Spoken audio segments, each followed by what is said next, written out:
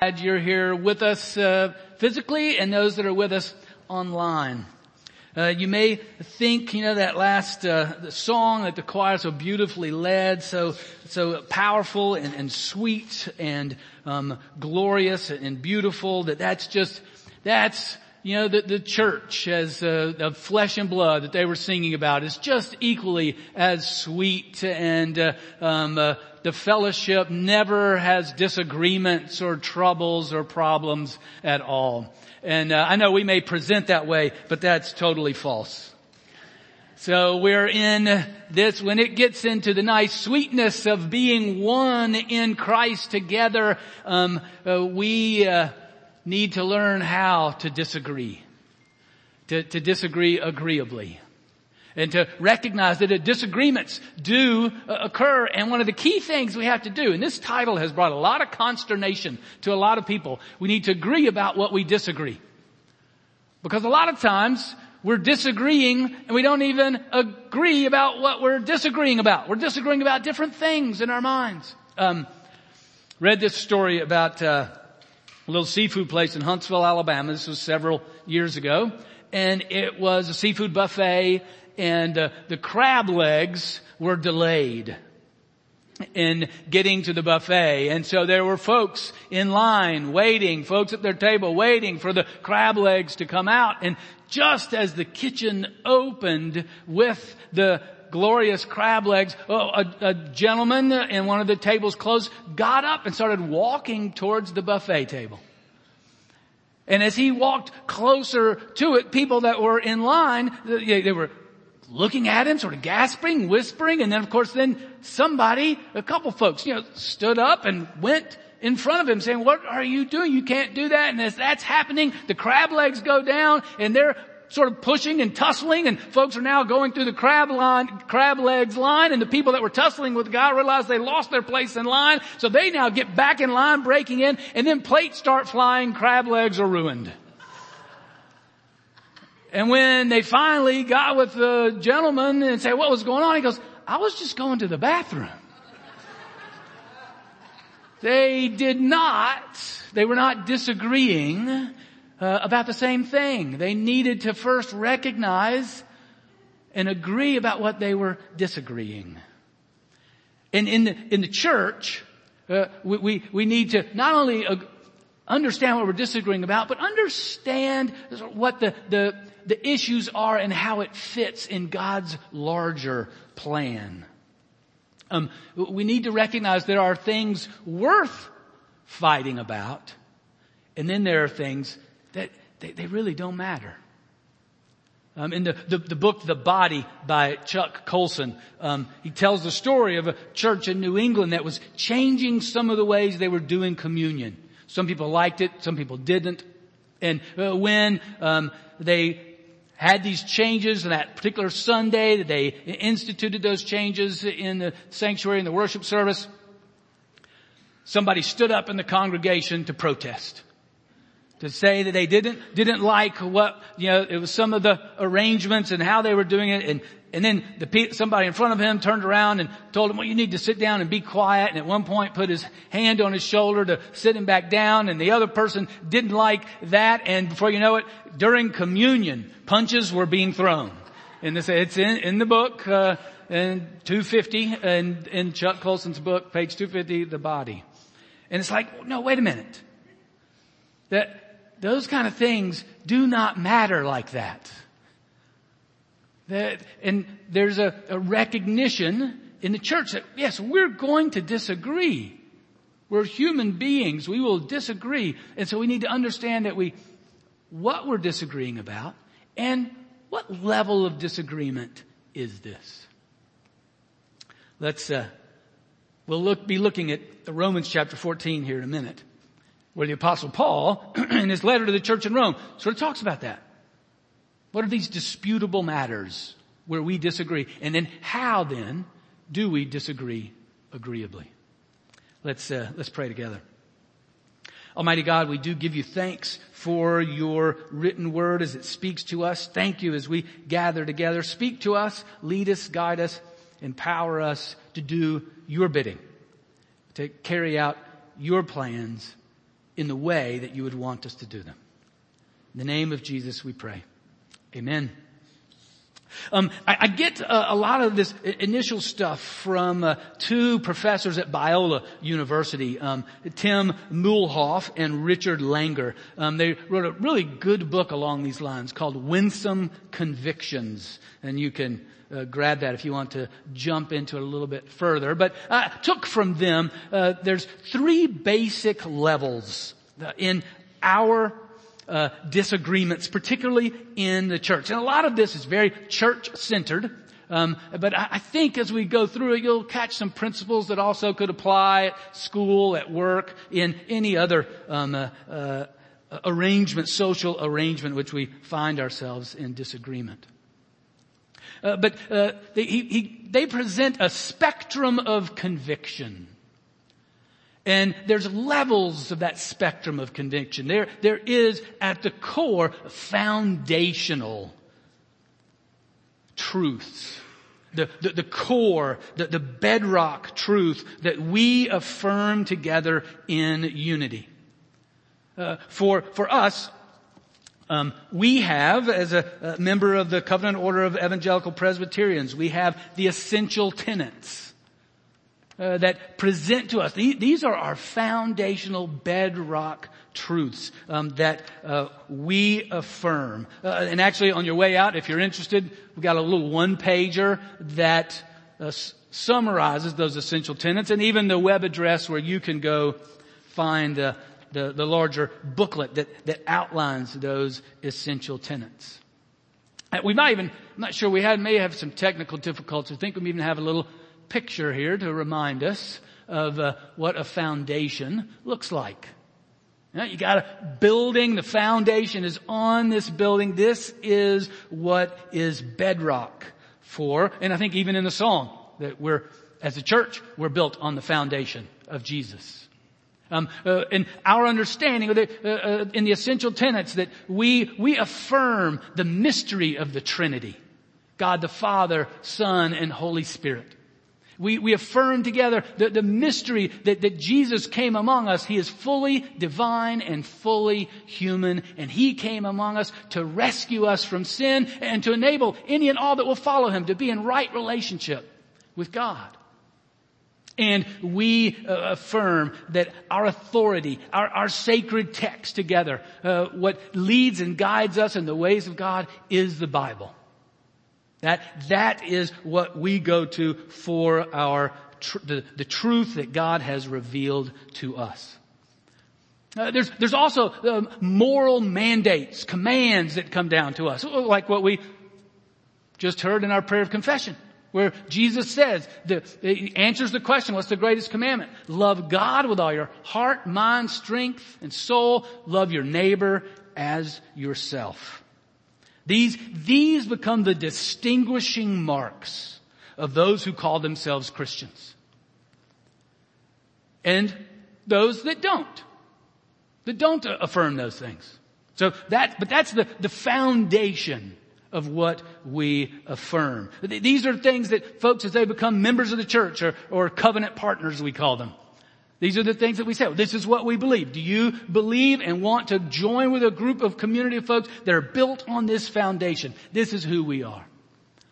Well, that's the first level of the spectrum of conviction. And we're not talking about that today.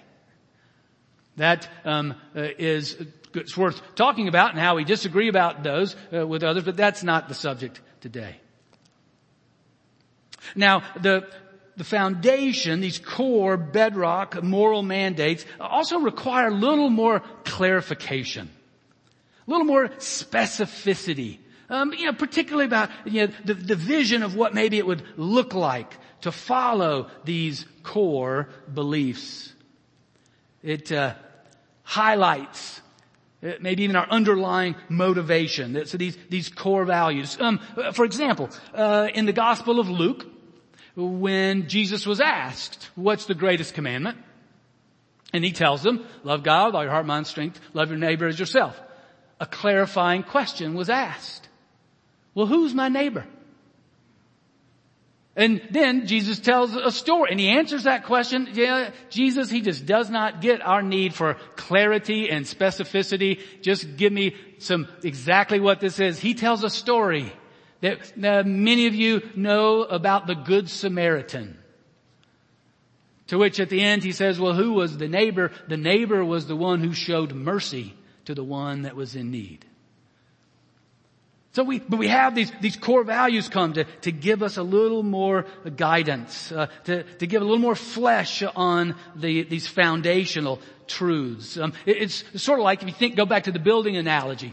You know, you have the foundation, and then the next thing you have are what's the core structure. You know, the outer walls, the roof, the load-bearing walls. I think we have a picture of building that might look like that. You know, so this is the core built on the foundation. These are the core values, the things that help the building now to stand strong and firm.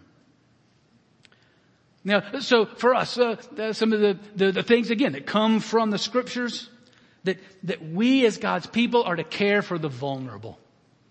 You hear regularly from beginning to end, some combination that God's people care for the poor, the widow, the orphan, and the immigrant.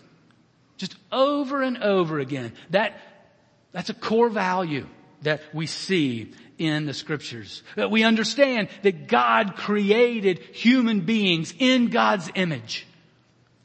And that's a core value that therefore we value every single human being because they are created in God's image. So those are the exterior walls, you know, those are those interior load-bearing walls. That's the roof, and the structure are the core values. But with these core values, we agree on these values. But then we disagree about how to apply them. What is the best way to love my neighbor? What is the best way to love the orphan, the widow, the immigrant, and the poor? And, you know, we can't do it all at once. How do you prioritize those things? Often we start with the same core values, but we end with a different conclusion. And that's the third stop on this spectrum of conviction.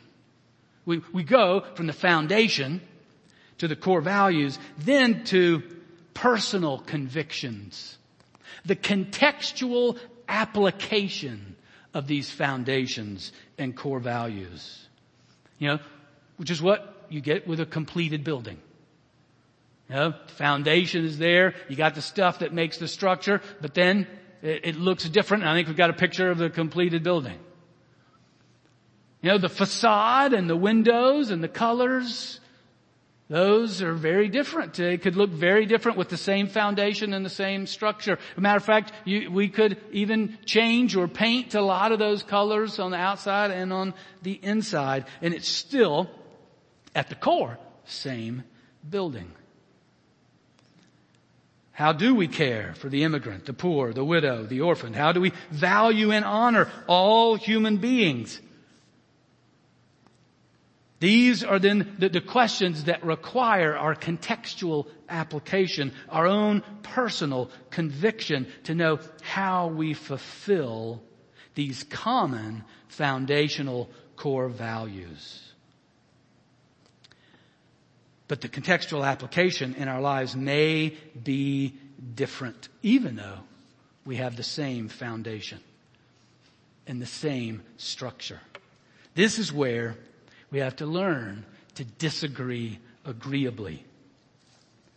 First, recognizing that we can disagree about personal convictions, this contextual application. And Paul, as I said earlier in Romans 14, gives us some guidance then. How do we walk through these places, these situations in which we have different personal convictions, flowing from a common understanding, a foundation, and core value? If you can follow along on the screen, we'll read through some of the sections of Romans 14, and just give a little comment about how it applies in this situation. Romans 14, verses 1 through 4. I'll read it and then I'll give some comment to it. Because there's some things here that at first glance are rather odd and unusual and bring up a whole lot of questions. Romans 14, verse 1. As for the one who is weak in faith, welcome him, but not to quarrel over opinions.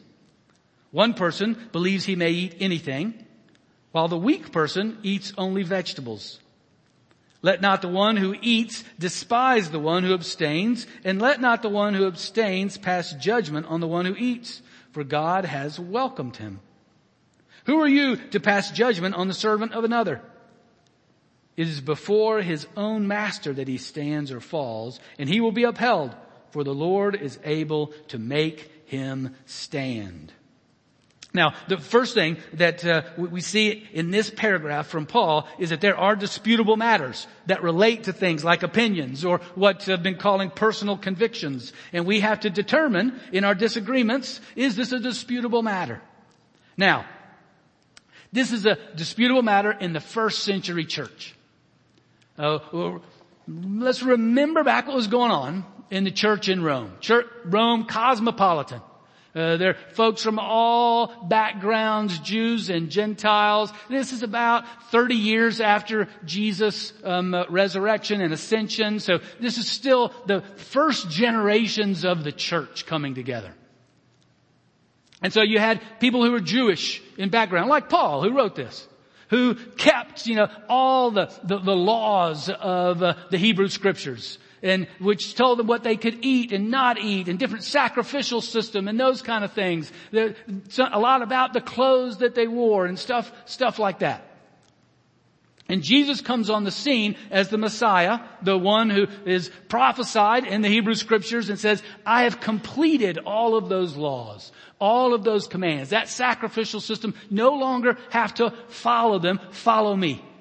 And Paul, it was like one of those Jews who said, okay, you are the Messiah that was promised by Abraham and Moses and David and Isaiah, so I'm going to follow you, and I believe you. You've completed all that. Your death and resurrection has completed and fulfilled all these laws. I no longer have to keep those, and I'm going to follow you. There were also Gentiles, pagans, folks that were atheists. They came, they experienced Jesus, and they said they wanted to come follow him. Now, they had no rules and guidelines like the Jews did, so they could come and eat whatever they wanted and be a follower of Jesus. But you also had a population of folks who were Jewish who could not give up those rules, those guidelines, those traditions. Their grandparents had done it, the grandparents before them, and they'd always done it, and it was just too difficult to release those rules. As a basic example, they just never could bring themselves to eat bacon. Other people were like, hey, we can eat bacon now. Great. So you've got these different groups. Now, what Paul uses, when he talks about the weak, those are the people who are still, they can't leave their traditions. They can't bring themselves to believe that Jesus truly has conquered and fulfilled the law, and they no longer need to fulfill it. They just can't bring themselves to that point. Others, like I said, Paul and the Gentiles, they're great, man. They're going to get a Baconator at Wendy's after the service. But that's the disagreement that they're having. And get this, there's a couple things to notice here. One is, somebody's more right than the other. Jesus has come. He has fulfilled the law. It's done and over, and Paul's living that way. But Paul is telling them that isn't what matters. That's not the highest good. The highest good is for you to honor and respect one another, and we'll get to that in a minute. But that's what's going on here. This is a disputable matter. He tells, no, if those guys want to just eat vegetables, go right ahead. If you want to eat bacon, go right ahead. This is a personal conviction, a contextual application of the foundations and core values of what it means to follow Jesus applied in this moment in your life at this time. It's a disputable matter. So the first thing you have to determine, is this a disputable matter? Then the second thing is you individually have to decide before God how you are going to respond to God. You got to seek God's direction for your personal conviction. Verses 5 through 12. One person esteems one day as better than another, while another esteems all days alike. Each one should be fully convinced in his own mind. And again, so that's the notion of the Sabbath and all the different sacrificial days that they had been keeping. Some still kept those special days. Others, all days are the same. So it's sort of the same principle, just about days, not about bacon. The one who observes the day observes it in honor of the Lord. The one who eats in honor of the Lord, since he gives thanks to God. While the one who abstains in honor of the Lord and gives thanks to God. For none of us lives to himself, and none of us dies to himself. For if we live to the Lord, and if we die to the Lord. So then whether we live or whether we die, we're the Lord's. For to this end Christ died and lived again, that he might be the Lord both of the dead and the living. Why do you pass judgment on your brother? Or you, why do you despise your brother? For we will all stand before the judgment seat of God. For it is written, as I live, says the Lord, every knee shall bow to me and every tongue shall confess to God. So then each of you will give an account of himself to God. So the second point that Paul is bringing out here is that we are to seek God's direction for our own personal conviction in these disputable matters. The first thing that we have to do, each of us have to do, we got to do the work of studying the scriptures that we hold as foundational. We got to do the work of pursuing Jesus and understanding the character of Jesus and praying to God for the Spirit's leading God. We got to do that work when it comes to the personal convictions, to the application of these foundational truths in our lives. So that we can be secure before God. As he says here, each one of us must be convinced in our own mind before the Lord, because the Lord is the one to whom we will answer.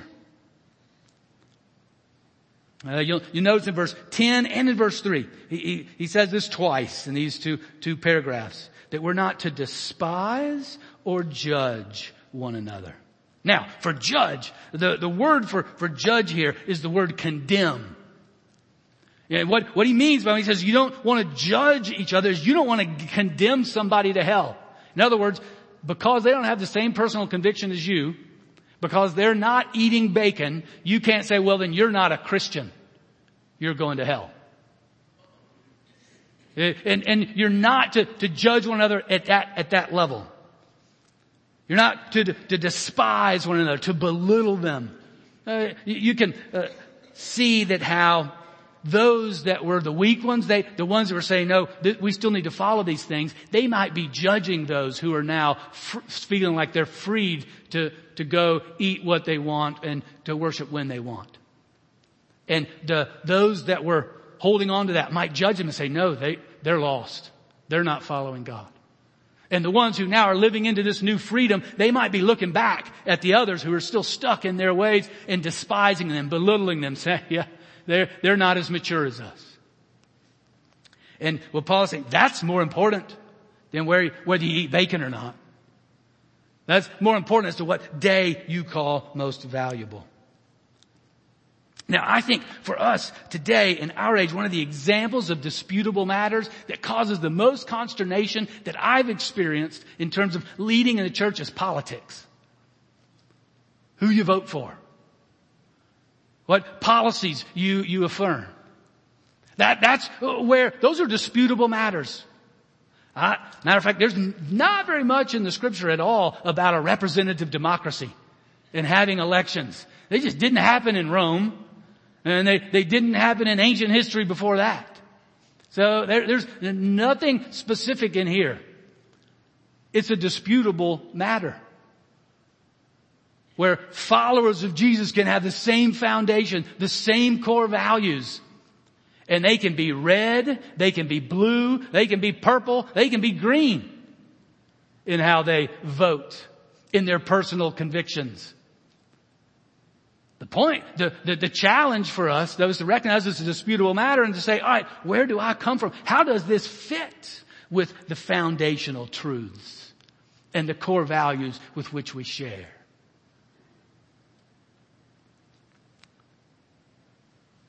When we disagree about these disputable matters, it's not the core values and foundations that are in our crosshairs.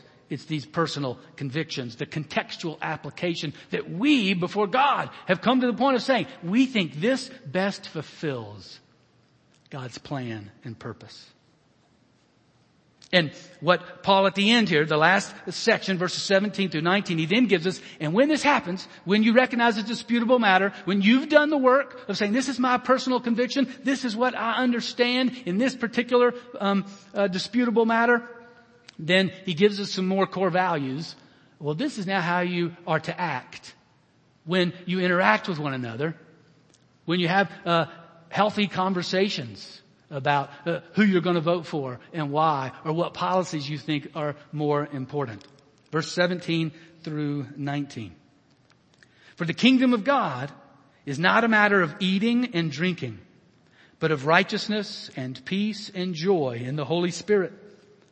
Whoever thus serves Christ is acceptable to God and approved by men. So then, let us pursue what makes for peace and for mutual upbuilding. We're called in these disputable matters, in these times of disagreement, to peacefully build one another up, even in disagreement. We're not to make other teams. We're all on Jesus' team. And we're to apply this in our lives and our interactions with one another. How do I honor? How do I respect the person with whom I disagree? We are not at war with one another. We are not opponents at a debate with one another. We are brothers and sisters in Jesus Christ who believe all life is valuable, who believe God has called us together to support and respect one another, even when we disagree. Probably the core skill to respect and honor one another, to peaceably lift one another up, to build one another up in times of disagreement is simply listening. Simply listening to the other. The question is, all right, you came to this conclusion. Yeah, I'd love to hear how the foundation of our faith and the core values led you to this place. And to hear that, to take it in, when those conversations happen, you might learn something. And then for you to do the same, and maybe they'll learn something. If you learn nothing at all, it's that, we're coming from exactly the same core values. We're coming from the same foundation, but we're applying it and seeing it because of our own history, our own perspective. We see how to apply them in very different ways.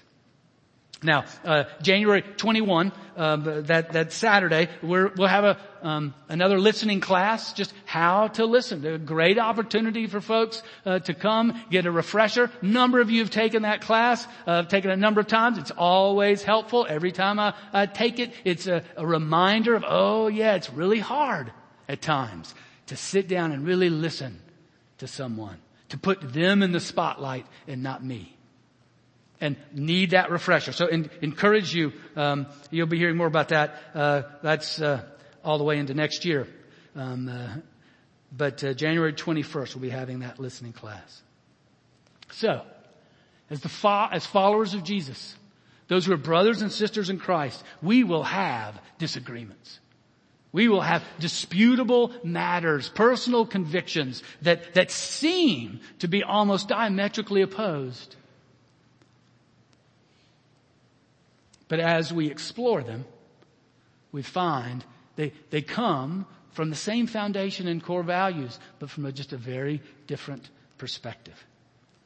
When you find yourself in this kind of disagreement with one another, first, is it a disputable matter? Determine, is it a disputable matter? Then, for yourself, be sure you've done the work of seeking God's direction for you, your personal conviction. And then finally, follow the core values that Paul has given us here. Peacefully build one another up, even in disagreement. Let's pray. Almighty God, we do give you thanks for Jesus. We thank you for his life and death and resurrection. We thank you for how he, because of his sacrificial death, has brought peace to us with you and with one another. And so we ask as your followers, as your people, how do we live into that peace in the midst of disagreements and personal preferences and personal convictions? For we want to honor you. Lead and guide us in the ways of peace, in the ways of building one another up. Not denying or avoiding the disputable matters, but entering into them in respect and honor to you and one another. For Lord, we know our world needs people who know how to disagree agreeably. And to do so without losing respect, without disrespecting one another, without despising one another or condemning them. So, Lord, we want to be that people and that example, even to the world around us. And gracious God, we thank you for Jesus, for he has made the path to you straight and clear, that we can approach you even with boldness, and that you even command us to come, ask, and seek, and knock. So we do. The different needs in our lives, health concerns, relational concerns, needs in our workplace, at school, in our homes, in our neighborhoods. Lord, we lift them before you. We pray particularly for your continued healing on those in our midst.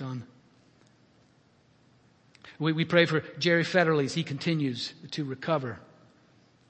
We pray for Cherie as she goes through chemo treatment. Or we pray for Danny, who had a heart attack while on top of his house and fell off his house. We pray your hand upon him. We pray, Lord, for those who've suffered loss. We pray particularly as we come into the holidays, how that loss and grief seems to become accentuated and magnified. Pray you'd be giving us eyes and ears to hear if that happens within us or if it happens in folks around us. Continue to help us be that place of peace and building one another up. And Lord, we give you thanks that we just went through another election this last week. And we know you are the one that's sovereign. You're the ones that control. And we pray for those that have been elected, that you would lead and guide them so that they would be servants in their positions of influence and power, that they would serve for the common good. And we thank you as well this week of Veterans Day for the freedom that we do have to vote, to let our voice be heard, and to give value to every voice. Continue to lead and guide us so that we uphold that value. Thank you in every way that you guide, direct us, and provide for us. We give you all glory and honor. In the name of Jesus, we pray. Amen.